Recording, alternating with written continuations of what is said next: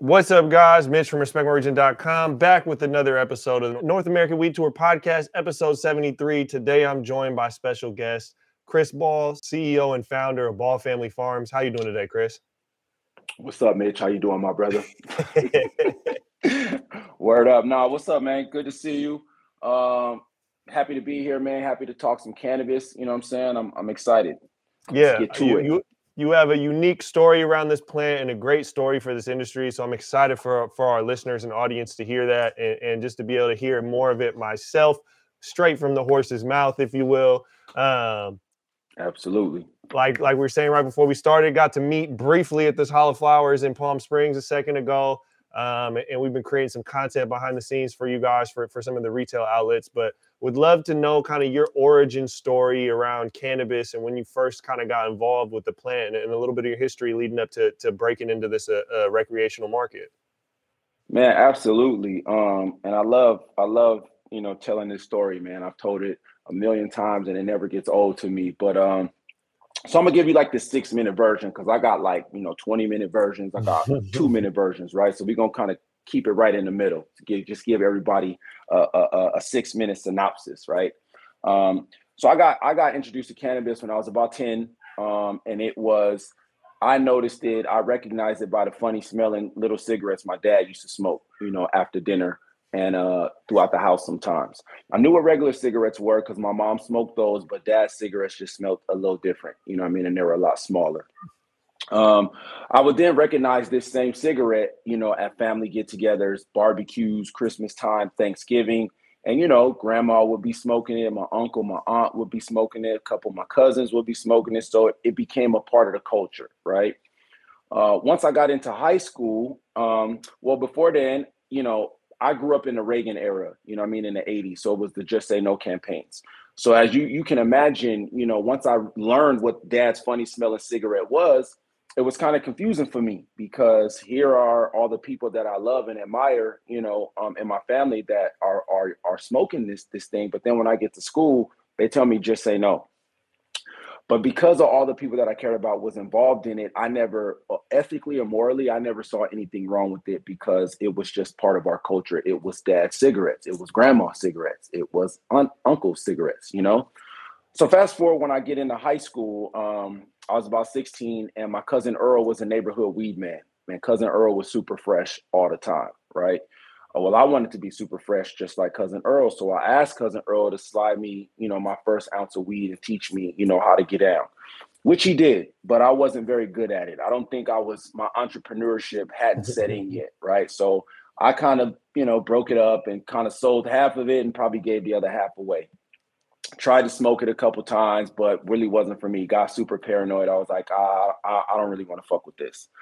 So once I graduated 2 years later, my parents had that good old conversation that, you either got to, work or you got to keep going to school, but you got to get out of here. Right. So I decided I wasn't ready to join the workforce. So I moved in with a buddy of mine in Walnut and enrolled in Mount Sac Junior College in Walnut, California. Now, my plan here was to go to Mount Sac, continue to play football at the junior college level, get a football scholarship and so forth and so on. But I didn't have no money. Right. And I couldn't really rely on any help from my parents. So I called cousin Earl back and I was like, yo, run me back another zone. Only this time the stakes were higher. And I knew if I didn't make it happen, my dreams of going to college, playing ball and trying to make it to the NFL were going to end right there. So that's what I did. I got the zip, broke it up again. But this time I made it work. So I sold weed out of my backpack for the next 2 years to put myself through school, pay my tuition, pay for my books, put gas in my car, put Jordans on my feet.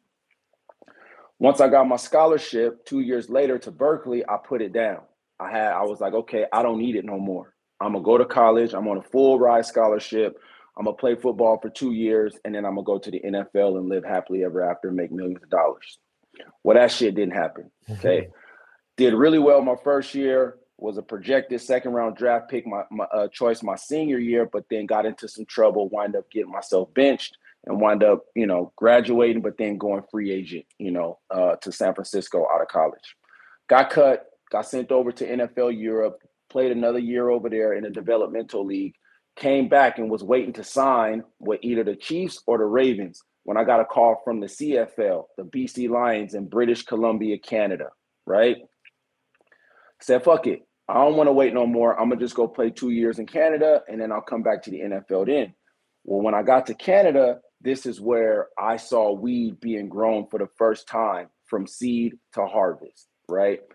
Once I saw this process, I just fell absolutely in love with the plant, right? Before then, you know, I was the middleman. Get it from Cousin Earl, sell it, make my little chips, and I'm done. This time, I saw it from seed form. I had never seen weed go from this to that. So as I fell in love with that process, I was like, okay, this is something that I think that I really want to do. After I spent 2 years over in the CFL, I came back. I got a part in a movie, right? So I left my career over in the CFL, came back to LA.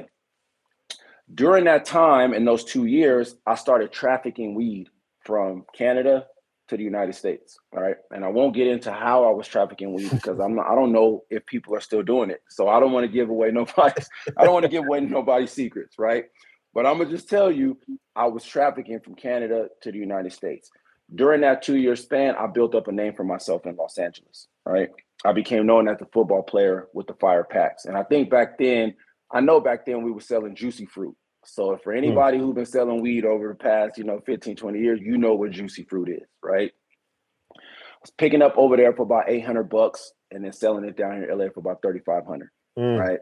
So over the course of 2 years, you can imagine how much money I made. I made more money doing that than I was making playing football over there. So I was like, you know what? Once I got the part in the movie, I was like, you know what? I'm good. I'm gonna go back to LA. I already got my street business rocking and rolling, and I'm gonna just do that and act and become a movie star or whatever I'm gonna do. I did that. I came back to LA and started trapping some more. Got introduced to a very important guy in a cartel that I will leave nameless, for now, and started working with him. Well, he was being followed by the federal government. So then now here I go. We're now up to 2010, and I get wrapped up in a federal indictment, right? They come down. I think our case was for about 2,000 pounds of marijuana that we had been distributing throughout the United States. Came down, they were like, listen, you're looking at a 10-year mandatory minimum on this case. I was like, 10 what? 10 who? For doing what? Yo, bro, I just sell weed. There is nothing white about what I'm doing. This is all greenery, right? They're like, yeah, this is the RICO Act. This guy's attached to this and you guys are attached to this. I'm like, yo, I don't know nothing about what you're talking about. I know I did this, right? So winded up pleading out on the case. I wind up signing a deal for 30 months. Went in, paid my little debt to society, came back out, and I got out on pretrial release, right? So my lawyer worked out a really good deal for me. He said, look, you're going to sign for 3 years. You're going to do 30 months, right? But you pled out of this thing. I took responsibility for what I did and pled out. He said, but you're not going to report until the case is over. There was a couple guys still in the case, 14-man indictment. There was a few other guys still fighting. So he worked out a deal with the judge and said, until the case is over and those guys get sentenced, then Chris will report for his 3 years. The strategy behind that was my attorney was like, I want to see what the number one and number two get on the case, because if they don't get 10 years, then I'm going to try to renegotiate, your time, even though you signed, He said, it's a long shot, but it's something that I've seen happen. Well, they fought the case for 4 years, right? Now, mind you, in that 4 year time, I've kept the job, worked at Abercrombie and Fitch for 2 years, and then worked for Nike for 2 years out of Las Vegas. Paid my taxes, didn't get in 1 ounce of trouble. By the time they were done, the number one on the case got 5 years, right? Now he's number one, he get 5. I'm number 14, I get 3. So when it's time for me to go back to report for sentencing, my attorney raised a good point. Hey, listen, this has been hanging over his head for the past 4 years. He's not gotten any trouble. He's paid his taxes every year. He was only supposed to do 3. Judge looked at me and gave me time served. I walked out a free man. Went back to Nike in Las Vegas and quit my job. Now, don't ask me why I did this. I didn't even know why I did this at the time. I just knew that I wasn't happy. I knew corporate America wasn't for me. As soon as I got free, I went back to Nike, quit my job, took all my savings, came back to LA, and bought me a 14 light grow in Van Nuys, California, to apply all the knowledge I had gained from Canada of growing. Right, but I had never grown before. So now we're in 2014. Come back to LA. I'm growing. A first year, I just burnt up plants. I didn't do anything right. I burnt up plants. After that first year, I was kind of running out of savings, but then it clicked. So then for the next 3 years, I started selling to co-ops. All my boys had co-ops, pre-ICOs in the LA area. So this is how I started, building my bag back up. Till I was introduced to the social equity program in 2018, went down there, found out it was legit, applied, got the license, and Ball Family Farms was born. That's the origin story, man. That's the origin story. Now that I think I'm at about 8 minutes on that one. That was like eight to 9 minutes, but there it is, right? But that's a lot of history, right? Starting in high school, through college, through sports, through fighting federal indictment, to working your way into this industry through social equity, which is obviously a huge conversation. California kind of spearheaded having some form of a program. The East Coast, as they start to legalize, they're really putting an emphasis on it. I'm up in Washington. We've had legal weed for 7 years. They've been talking about social equity for a little over a year. Use COVID as the perfect example to continue to fumble the rock for an extended amount of time. So we still don't have anything, but it's such an important part. And like even what you're speaking of, growing up in a culture where cannabis was normalized at home and within the culture that you grew up in, but at school it's taught a certain way. And you alluded to the Reagan era. I mean, that's you're a product of what social equity is designed for, right? And so it's really dope to see that, and to see someone like yourself that's not only running in this industry on that regard, but growing and taking all this legacy knowledge and applying it. So big salute to what you've been doing with the brand, man. Thank you, my brother.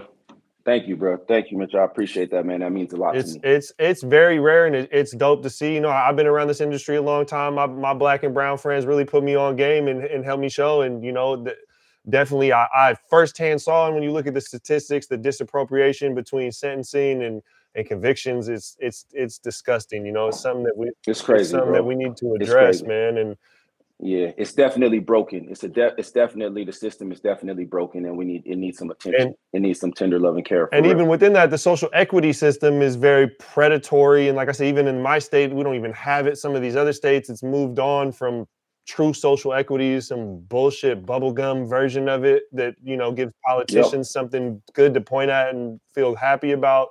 But to see someone like but it ain't working. Yeah, to see someone like yourself to come into that from a broken system into another broken system and be able, at least from the outside looking in, look like you're thriving, man, it's really a beautiful thing to see. Yeah, man. First of all, let me say again, thank you. Because I think a lot of people who that don't really understand our culture and don't really understand what's going on, they just look at me as just a black face out here, with a successful cannabis brand. And to highlight all the things that you talk about, man, that was nothing but pure just heart, perseverance, and relentless pursuit, on my end. And it wasn't, it really wasn't to chase the bread. I was chasing the culture. Like I was chasing what I love to do. I felt like the only things I've ever been good at is playing football and selling weed. So for me, it was, like I said, I had pretty much not beat my case, but I pretty much walked away, from my case. And for me to come back and be working for one of the most prestigious companies in the world, at Nike, and then deciding to quit that to come back to cannabis, I know now why I made that decision, because here I am today, speaking on behalf of social equity, speaking on behalf of people of color, and, really trying to, carve out some space and change the trajectory of of the legacy of my family's name in the game. But at the time, it was just pure heart. Everyone in my family told me, "You're an idiot. What are you doing? You just got done with this. You're going to go back. You're going to go back and go buy a grow." And there was no social equity at that time. I'm basing my whole existence off of a co-op situation. I want to be a caregiver, so for me to get through all of that, man, and not have a single ounce of growing experience when I bought my grow, and to be in there using up all my savings to get through them, trying to figure out how to grow out of rock wool, how to figure out how to grow out of cocoa, live in soil, humidities, man, I done had every failure you could have inside of a grow. You know what I'm saying? And to be standing here today, still persevering, and now kind of being the voice of it, bro, it's a true testament and a true dream come true for me and my family. Real talk. Absolutely, and with the brand name, right? Ball Family Farms, taking your name and putting in there and creating something that's beyond just a legacy of potential building, generational wealth, but building, something generational that's built off of your name. And like you said, the game that you got from your family, you're just inputting that into what you're going on. I'm sure that's going to be passed. The torch going to be passed on down the line. You already know. My little brother is the CFO of the company. My little cousin is my facilities manager. My sister was working with the company at one point in time. It's definitely something that we're trying to create to pass down, man. I want my family to be like the Nordstrom's kids, or the In-N-Out kids. You know what I'm saying? Like, so that's the whole purpose here. You know what I'm saying? I think that it's definitely doable. I think cannabis is going to become the new Western medicine. And I want my family's name to be right there in the mix. I want us to be Pfizer.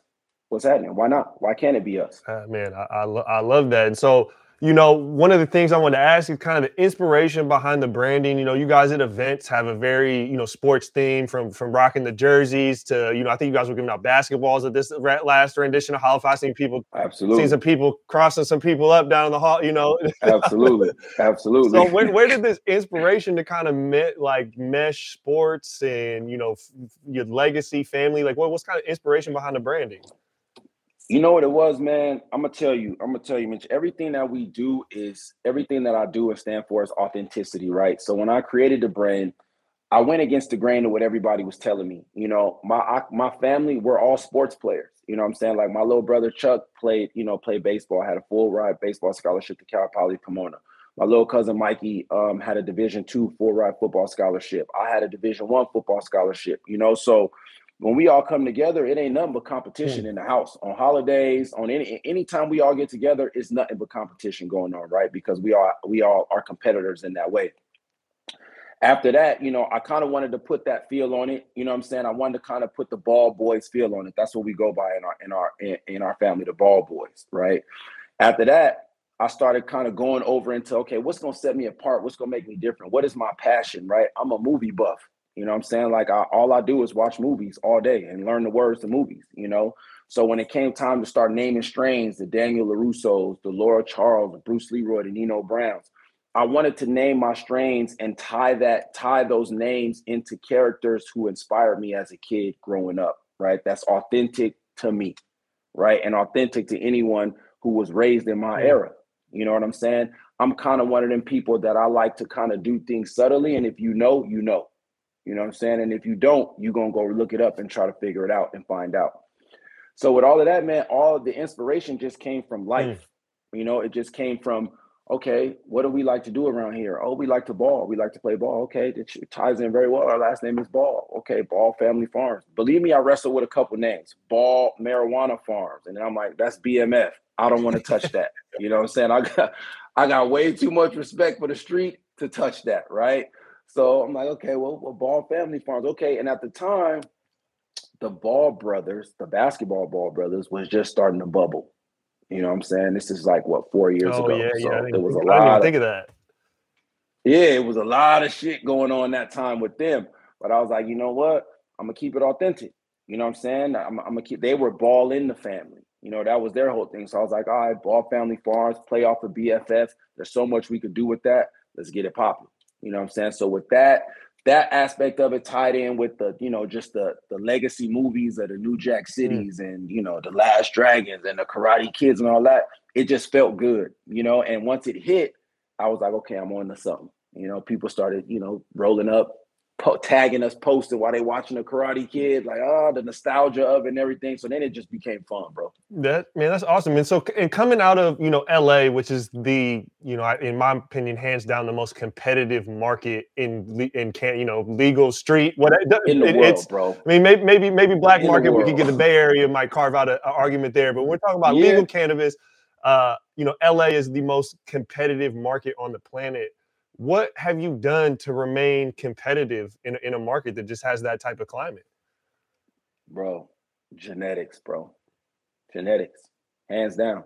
Genetics, genetics and growing methods, right? A lot of people, man, I feel like a lot of people who are in the space right now are in a rat race to just try to be the biggest cannabis company in the world, right? How can I franchise my shit? How can I prepare for the big buyout? you know, from Pharma or from, you know, what's the cigarette company? William Morris Oh, or Philip Morris. Yeah, what are yeah. they called? Philip Morris, right? Everybody's trying to ramp up so they can get this big 50 million, $100 million buyout, right? And I'm not gonna lie, in the beginning, that crossed my mind, right? That did cross my mind. I set my family up for life. But when you're doing that, you start to commercialize the product, right? You can't keep your eye on 15 grows across the United States, right? You got to start franchising that out. Now, when you're franchising out, now no disrespect to anybody who's franchising. If you're franchising and that's what you're doing and you preparing for your buyout, more power to you. I understand it. I get it. But for me, I wanted to be more of a craft company, right? I wanted to try to mimic the Coca-Cola motto, right? I want Daniel LaRusso to taste the same in Los Angeles, in Oklahoma, in Florida, and Michigan, for that matter, right? Wherever I go, wherever people pick up LaRusso, I want it to be the same. So for me, I'm not rushing. I've had plenty of opportunities to franchise. I've had plenty of opportunities to take money from outside investments to do this, to do that. But I won't do it because I want Ball Family Farms to be a brand that people could count on. And I want people to know this brand is about the culture. They're not selling out. They're not watering down their products or watering down their genetics or having 4 different growers grow their genetics and it's coming out different all over the country. Nah, this brother's taking his time. He's protecting his genetics. He's protecting his IP and he's protecting his product so that we know when we get it, Ball Family Farms is a brand that we could count on. That's really what set me apart, dog. You know what I'm saying? Like, it's been almost 4 years and I still haven't moved. I'm just now building out my facility in Oklahoma. And I've been training my growers for the past year who I'm going to deploy to Oklahoma with the same IP, with the same genetics, so that Daniel LaRusso, Laura Charles, Nino Brown taste the same in both states. You know, and then I'm gonna get tricky with it. You know, I may grow a different strain out in Oklahoma that you can't get in Cali, and then grow one in Cali that you can't get in Oklahoma. So now it gives the consumer something to look forward to. Oh, I'm visiting Oklahoma. I've had BFF stuff in LA. Let me go get the one that's only in Oklahoma. You know what I'm saying? It should be fun, man. You know what I mean? And the medicine should work. The weed should be fire. Absolutely, man. And there's been great, you know, from the retail clients that we work with to the word on the street. Quality is definitely something I say you guys have been associated with, but you know, in conversations when y'all are not around. But I want to take it back a little bit to the sports days. Obviously, you know, D1 playing professionally in a couple of different areas. Like, you played sports at the highest level. How did cannabis help and how did cannabis hinder your athletic journey? As a consumer, not necessarily the commerce of it, but as a consumer. Well, you know, I never smoked, bro. Okay. I never smoked. I tried that one time I told you about in high school, right? Got super paranoided out. I tried maybe 1 or 2 more times, you know, since Ball Family Farms has been around. You know what I'm saying? Up my whole journey throughout sports and all of that stuff. It was never really for me. I was more of a drinker. But what it did do, what cannabis was always doing was kind of following me along in my life journey. And I didn't really realize it at the time. You know, I was chasing the football dreams, right? Now what did happen though is that football and sports helped me in cannabis today, right? Because football and sports taught me discipline, right? Taught me no excuses, taught me by any means necessary, taught me you can achieve what you want to achieve if you put in your 10,000 hours of work and film study and working after practice. So when I come out of pro sports and I have these tools that have taken me all over the world to play ball, I just came and used those tools and applied them into the cannabis field or use them in my black market entrepreneurship, right? Okay, I'm the guy that will get up and I will drive 18 hours from over here to get my product off. I'll change my packaging. You know, I'll get brand new turkey bags instead of old ones. So my presentation is well, you know what I'm saying? So that I make sure I get that sale. So all I did was take those same principles and apply them into the legal framework, right? So I said, okay, if we're going to be successful, let me just apply these same things and bring them over here. So even down to the people that I hired, you know, I would look for people who were ex-athletes or, you know, maybe had a lot to lose or maybe had a crazy work ethic, bro, that will go, you know, 10, 12 hours without needing a break. You know what I'm saying? Just that killer mentality, because those are the type of people that I gel with. And those are the type of people who are going to get the job done. So when it comes time to pheno hunting, I don't want a grower that's just gonna, we got 200 seeds over here, but we got to pick one of them because I don't want to go through this whole, 12-week process again. No, I want the guy that's going to be like, if we don't find it out these 300, I'm going to pop another 300. And we're not going to release nothing until we find her. You know what I'm saying? And she got to hit all the big three: look, taste, smell, bag appeal, everything, right? So that's what I did, bro. And so it wasn't really about what cannabis did for me in sports. It was more about what sports did for me in cannabis. That's a super unique angle, and I didn't really do sports growing up. I was into skateboarding and smoking weed and fucking up, but I got a lot of friends that played sports, and I definitely identify with that. I've always had the hustle, and I've meshed well with sports guys for that same aspect of like, absolutely, if you got a goal or a mission, bro, you accomplish it. You know what I mean? Like you just accomplish what is giving up half. I don't. There's no backup plan, right? There's no if I don't. It's got to get accomplished. Yeah. Just like in the game, it's either you gonna kick my ass or I'm gonna kick yours. I'm gonna kick yours. Now you get your ass kicked, but it also teaches you how to get up because you got 25 seconds to get up before you get your ass kicked again. So it teaches you, stamina, resiliency, right? Same things, man. Same things apply. And at what point? I mean, obviously you're playing pro, a couple of years ago, and the climate of cannabis, especially cannabis in sports, has changed pretty drastically over just these last 3 to 4 years. But what would you estimate, at that high level, like how many percentage of athletes did you see kind of using cannabis? Was it pretty prevalent and frequent? Bro, like 80%. And this is way back when. I mean, cats on the team, man, is dodging, team piss tests all day long. And the great thing about, at the, in the college level, they don't really tell you when you're gonna get tested. That's the NCAA, but at the pro level, you had 2 tests. You had your team test and then you had the league test. So the team test, you could fail the team test because the coaches is going, yo, man, you dirty. You know what I'm saying? Like, fix that.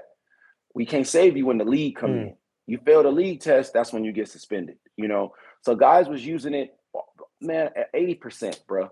80%. And the other probably 15 that wanted to use it just weren't rule breakers, right? They were just like, man, I'm going to just chill to the off season. You know what I'm saying? But everybody, most athletes wanted to use it because we didn't want to take Vicodin. Didn't want to take them opioids. You know what I'm saying? All you had to do was smoke a little bit and you'd be fine. Absolutely. That's something that we now see a lot of former athletes that have platforms, like we were talking a little bit before this, All the Smoke, Matt Barnes, Steven Jackson, and a litany of pro athletes have came out and spoken about this. And that 80% is a common percentage point that we keep hearing. Common theme, bro. And I mean, how I paid the bills when I was in college, I mean, maybe 80% of the clientele was on some sort of sports team. On something, bro. I mean, weed ain't never hurt nobody, bro. I ain't never heard nobody overdosing off of no cannabis, man. Period, point blank. If anything, it's just gonna put you to sleep or make you eat up everything in your refrigerator. Yeah, and even for me, I played ball in the rec center. I didn't do nothing big, but I like smoking when I played sports or when I do other things because for me it just helped like block things out. Whatever I'm doing is what I'm doing. There's no usually I got 1,000 different ideas running through my mind. And I don't know, caffeine. I know people take Adderall. I don't like any personally. I don't like any sort of effort, man. I need to relax. None of that, bro. And that's what cannabis does. So it's crazy. It's always great to hear that. And so, what do you think they're pretty apparent, but you feel like people that use cannabis in sports are definitely, they use cannabis because they enjoy cannabis or because it's a medicinal? You think they seek it for medicinal purposes? Both. I've had teammates who use it just because they like to be high. Just for that one reason. I had teammates that used it because it helped them focus. I had teammates who used it like they had to use it or they would be all over the place. You know what I'm saying? Like they couldn't get their thoughts together. You got teammates that use it for pain, back problems. I play football, you know what I'm saying? So you got knee injuries, knee surgeries, back injuries, back problems, shoulder injuries.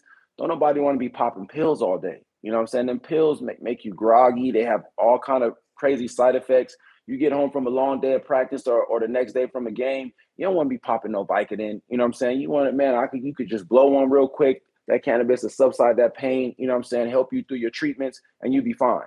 You know what I'm saying? So it's all around. It's all around. And some guys just, like I said, they just like to be high, And I encourage that because, when you playing sports, man, dudes is on all kind of shit. Mhm. You know what I'm saying? Like, over in Canada, they don't test for nothing.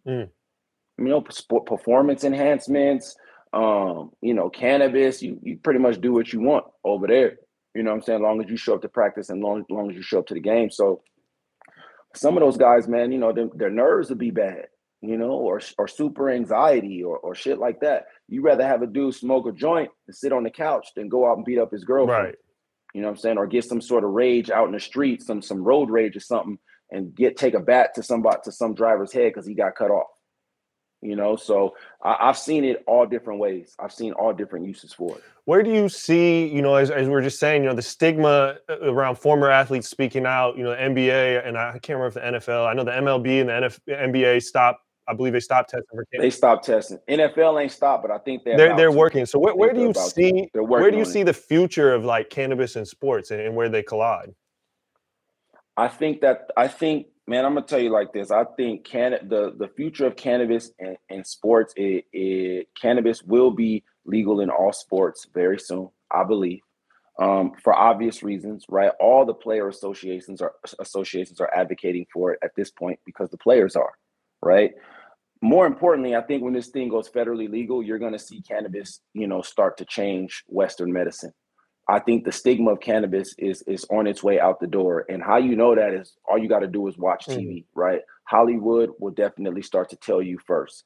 Every show, if you go on Netflix, probably 6 out of 10 shows, you see somebody smoking a joint these days, right? So they're already starting to try to destigmatize it through the most brainwashing thing we have on the face of the earth, which is our television, right? You're starting to see more cannabis companies get bank account. We got one.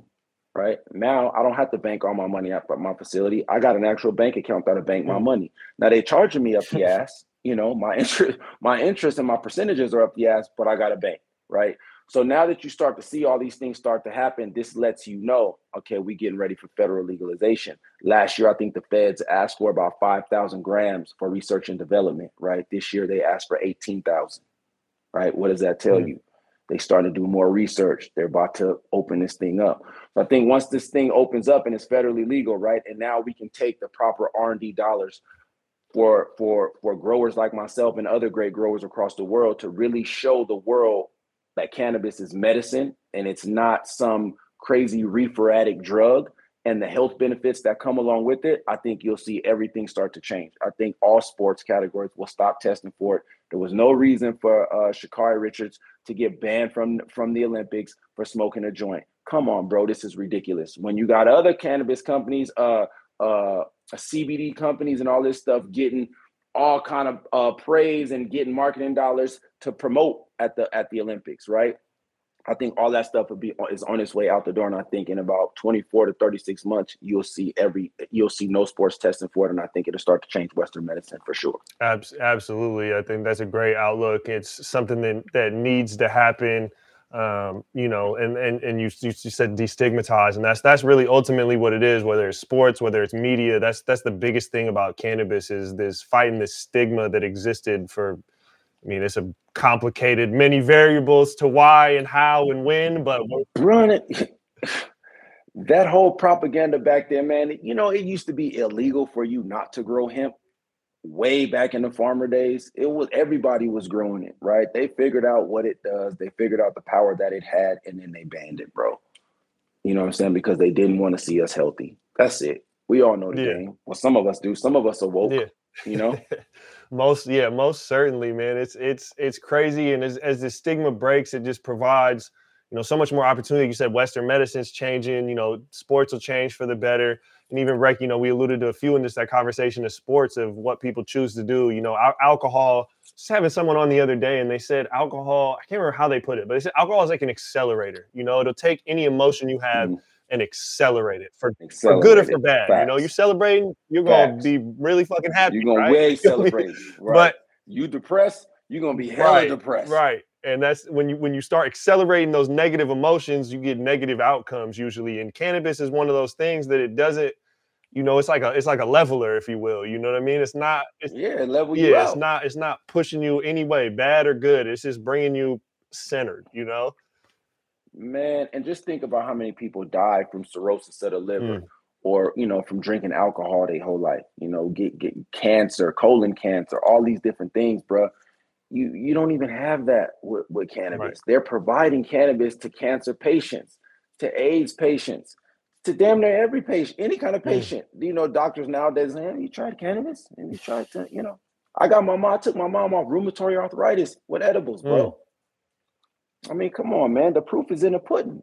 It's right there. It's right in front of our face. Absolutely. And so taking it to back to the farm a little bit is, you mentioned pheno hunting and making sure that these strains are right. What do you look for and how do you approach selecting genetics?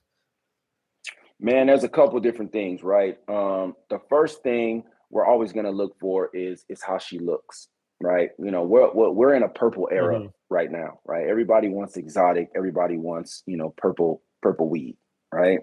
So that's the first thing that we're looking for right now. The second thing is yield. What are we getting? Well, what are we getting per light? How many pounds are we getting per light, right? Or per square foot?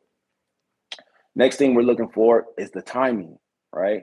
Now, it's no good to us if we get something that's super purple and super frosty, but it takes 12 weeks to harvest, right? Because that's going to cut down how many harvests we get per year of this specific strain. That's going to cut into the bottom line. So all these things need to match up. Now, this is before we even taste the weed, right? She needs to have color. She needs to yield properly, and she needs to harvest in the proper amount of time so that we get at least 5 to 6 harvests per year from her to hit our bottom line. After that, it's going to be, it's going to be taste. It's going to be high, so it's really about 5 different things, that we're looking for, what I'm saying? And every pheno is different. If we do get something that's purple and we got something with a Zaza, maybe got that nice Skittles or that gelato taste. Now we want to get something that maybe got a GMO taste. Now we want to get something that maybe got an OG taste. We want to make sure that we tap into all the different type of terps because we don't want the same type of weed across the board. You know what I mean? Once we get some in the gelato family, okay, let's move on. Maybe we want some in the sour diesel family. Maybe we want a nice sativa, right? Maybe we want a nice Kim Dog. Maybe we want a nice Durban Poison type feel. So it just all depends on what we're after, So all those elements go into pheno hunting. And what is the, once you make it past, that initial spot and get to the smell and the taste, what's the R&D process look like? And how many people do you lean on for feedback on these plants? So for me, I have a 5-man R&D team, right? And it has to be unanimous. For every strain you see me come out with, it has been unanimous across the board. In the beginning, when we got LaRusso, I would have done maybe like three out of 5, and I knew that I needed a 5-man R&D team just from being in the game for so long. You could give a strain to 2 people and they'd be like, this fire. Then you give it to the next 2 people and they're like, it's just okay for me. But that's just the preference of the person. Doesn't mean that the weed is good or bad. It's just the preference. But when you get something special, from, like an OG, when OG Skywalker was cracking, everybody and their mama who smoked it was like, this is fire. So I kind of knew that going in when I picked my R&D team. I got 5 of the most connoisseur smokers that I knew, for the past 10 years. And I was like, okay, try this. And that it wasn't unanimous until LaRusso came. So once I got to that point, at that point, it's about them smoking it. Okay, what's the highlight? How did you get past the whole blunt? Did you have to put it down? What does it taste like? All of those different type of things. What's the inhale? What you tasting on the inhale? What you tasting on the exhale? You know what I'm saying? So once you get all of those in place, then you pick, okay, she made it. She was unanimous. You know what I'm saying? She had look, taste, smell, bag appeal, the timing it takes, for her to harvest, the color, everything across the board. Yeah. That's a great. I don't know if I've heard someone do it exactly like that, but I love that 5 people unanimous, and that's difficult, man. For a strain to pass difficult, bro. 5 individual taste profiles, that's difficult. It's difficult. That's why LaRusso's so special. That's why Nino's so special.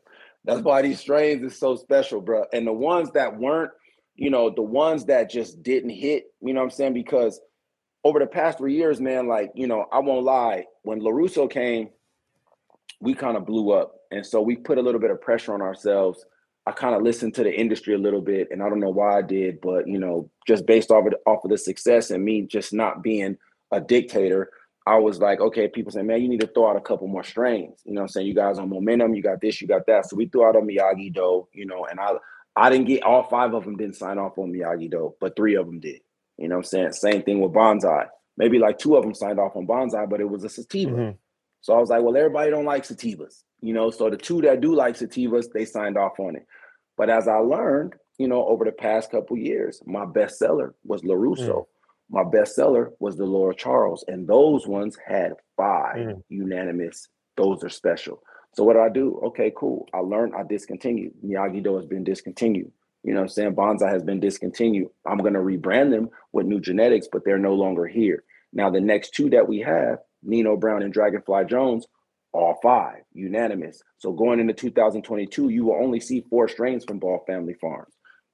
Daniel LaRusso, Laura Charles, Nino Brown, and Dragonfly Jones. And they're only going to be there for a year. LaRusso stays because he's our pillar, right? He's what made us famous, and people haven't gotten tired of him yet. Yeah.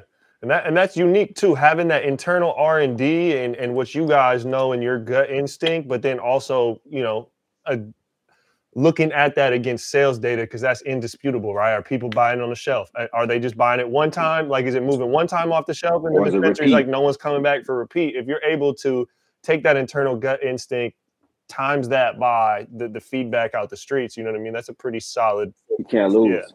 Yeah, you can't lose. You can't lose. But you got to know, you got to know where to find these people, and you got to know how to identify that. And I think that's the hard part for some of these Chads and Brads who come into the industry trying to get off their weak ass cannabis brands. You don't got that. Absolutely. And you mentioned it earlier, right? Like if it's not hitting that, you're not putting it out. If you take 300 strains, even as much as you're hyped on the genetics and the potential, if it's not hitting that standard, fuck it. It doesn't. You don't see the light of day. Yeah. You don't see the light. That's brand damaging. You know what I'm saying? You working backwards now. You feel me? Or your brand just becomes a one-hit wonder or a 2-hit wonder. That was it. Oh, they garbage now. They got too big. They stopped caring. Chris got too much money. He's too famous. Nah, bro. Not over here. I'm not going out like that. Yeah. And I ain't going out like that. And I liken that to, I did some work in the craft beer industry, and you see that with craft beer producers where they come out, a beer company or brewery will usually lead off with their staple, what they get known for. A simple beer, whether it's the packaging or the flavor, whatever, a combination of it, they get known for that. And you see successful ones add in that IPA or that heft, those other little flip beer profiles you need to hit. The successful ones can fill out the roster. The unsuccessful ones will just ride out that one. We'll just ride that shit to the wheels. Maybe it stays, or maybe the whole company tanks. But maybe it don't. They struggle. Facts. Big facts, bro. Big facts. And for us, like I said, man, I have a sports background, so I'm competitive. So for us, it's fun. It's fun when I get a call from Ted from Alien Labs, and he like, man, this damn Shonuff or this damn Nino Brown that you put out is straight fire, bro. Now I've got to go and try to create something to top this. Okay, shit, or when you see Gas House put out something like Pluto, you know what I'm saying? And you like, God damn, this shit is fire. You know what I'm saying? Like we need something like that. It starts to get competitive, right? And who wins? When growers like myself, when the Felixes or Kingston's from Gas House, when the Teds from Alien Labs, when all of us get together and start competing, who wins? The consumer. Because all we're doing is trying to put out the best fire on the planet, right? That's it. So that's what we want. We love I love that competitive nature with some of the other brands. I love being mentioned in the same sentence as those other brands because those boys do it right. And don't nobody win but the industry, the culture of the cannabis culture, and the consumer. Right. Because all they're going to get is heat. Right. I mean, the genetics keep getting better. The finished product keeps better. And I mean, you're absolutely right. That type of competition, the consumer wins. And the beautiful thing about cannabis as opposed to, soda. If you like Coca-Cola, you're probably not drinking, RC. If that's the only thing or whatever is out there, you're sticking to Coca-Cola. But cannabis, much like wine or beer, you might have your staples. You could slide. You might have your regulars, but you're always never not looking for the next joint. Yeah, you always looking for the next thing, right? I'm always looking for a different Sauvignon Blanc, bro. I'm a Sauvignon Blanc drinker. I'm always looking for a different one on the menu. Give me one I haven't tried. Right. Now I always go back to my New Zealands, my staples, you know what I'm saying? but give me something I ain't tried. I want to know. That's the beauty about cannabis, you know, and it's ever evolving. The strains are ever evolving. The phenol hunts are ever evolving. You know, the consumer is ever evolving. And now it's even better, bro, because the your typical cannabis, your new cannabis user is starting to mature, right? Because it's so readily available. So now these weak ass brands who are just growing a bunch of light depths and putting it in pretty packaging and trying to charge it like it's indoor, you about to be out the business in a minute, because as soon as these people start to figure out the difference between Patron and 1942, it's going to be a problem. Right. Only the 1942 guys, the Clase Azul people, are going to be the ones left standing, and I'm one of them. Absolutely, and that's I was interviewing someone on here earlier on in our podcast, and he brought up this point. I never heard it like this, but he talked about how cannabis and some of these goods, wine and some of these categories, have a culture of connoisseurship, where sure, volume is sold off price, but there's always, in wine, right? There's hella $6 bottles of wine, but people are readily dropping $2 to $3 grand on a single bottle every day of the week. Absolutely. And that's always going to exist. Absolutely. As cannabis inevitably gets commoditized. I'm not saying it right. Commoditized. Yeah, I don't know. Yeah, commercialized, conglomerates, right? And we see these big, cheap, we're going to see $6 Ace, right? We're going to see a bunch of that bullshit. Yep. There's still people out there, myself included, that once we tasted good weed, no matter what we have in our pockets, we can't go back, man. You can't go back, bro. You can't go back. It's, and I, my team in the beginning, was kind of asking me, because, I grabbed a bunch of blank canvases. I got my family involved. I got people who really didn't come from the space like that, but just people that I could trust, and they would ask me, like, why are we growing like this? Well, this is the hardest way to grow. Why don't we just do it like that? And I said, because that's not the best quality. I said, and at the end of the day, I said, there's going to be a lot of people that run into this industry, and that basic commercial weed over there is going to be on every street corner. But as long as I teach us how to do this, rich people and people who want to taste their weed is always going to come looking for us. And that's where we want to play. We don't want to play in the outdoor game. No disrespect to outdoor growers, because I always know that dirt is king and sun is king, right? There's something that the sun can do that an HPS bulb can't do, right? So I get that, and I respect it as a cultivator. But at the end of the day, that weed just ain't going to be the same as my jewelry, that I'm able to play God and control that climate on a daily basis, right? And make that plant give me the best expression possible, right? So with that product, it's like anything else. It's like Louis Vuitton or Chanel. Yeah, there's a lot of people that shop at Walmart. There's a lot of people that shop at Macy's, but they ain't taking no business from Louis Vuitton or Chanel. And that's what we want to be in the cannabis industry. And we want to cater to that market. But for me, what my whole thing is, I want to have that quality of weed, but price it just a little bit lower so everybody could get the experience. And that's how I feel we'll stick around forever in the space. That's what's up. So what is your guys' price? I know it changes from retail to retail, but what's your guys' price out the door with tax? I think out the door with tax, I've seen us as low as 55, and I've seen us as high as 80, bro. I ain't even gonna lie to you, so for me, I would like it to be somewhere around $50, if it was up to me personally. But like you said, we can't control what the retailers do. We do give retailers a discount, and we want the retailers to extend that discount to the consumers, but it doesn't always happen that way. And our hands are pretty much tied, with that. But I kind of wanted to come out and be the people's champ. We've had multiple DMs of people and our customers saying, why don't you guys charge more? Why am I looking on shelves and seeing this brand when you guys, we blow them out the water? And I replied, because I want you to be able to afford it. And I want the next person to be able to afford it. There's enough money in this business to go around. I don't need to get rich off of it. I just need to be comfortable and be able to take care of my family and leave some legacy. That's it. And that's awesome. And and we have a lot of listeners, all over the country at this point, but some of them are in California, very familiar. Some of them in Washington. I was talking to you a little bit before we started. Washington people, if you haven't been to California and you hear $80 for eighth, you might be like, yes.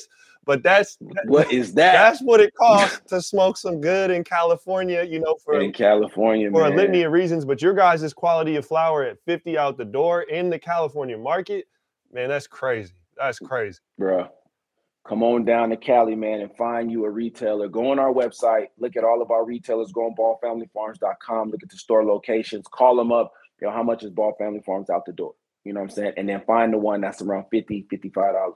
Yep. Show them love. So how is your family like? What's the temperature on how your family feels about what you're doing now? Obviously carrying the legacy, but you said you picked up game from cousin, from grandma, from pops. Like how are these individuals? If some of them are still around, like how what's their temperature on how proud of you are they? Man, grandma's not here, unfortunately, but I know she's smiling down. But my cousin Earl, super stoked, man, super ecstatic. He gets a kick out of every time I throw his name in it, in my story, just because the story is making its way, around the world at this point. Um, Relatives, everybody's super hyped, man. You know what I'm saying? Everybody's super grateful. I'm able to, kind of provide a little bit more resources to the family at this point, and just like anything else, man, there's some family members that's pissed off, because they calling and asking to borrow money, and I'm telling them, hell no, Mm. you ain't borrowing no money. You can come work, you know what I'm saying? I give you a job, but I ain't loaning out no money. You know what I'm saying? Them days is over. So, but with that, I think that goes, with anybody, with family, when you got, something like this happening inside the family, everybody thinks that they done hit the lottery. So you got to kind of calm that down. But, Christmases are good. Holidays are good. My aunt, my mom, my uncle, they don't got to pay for Thanksgiving and, Christmas dinners no more. We taking care of Mm. that.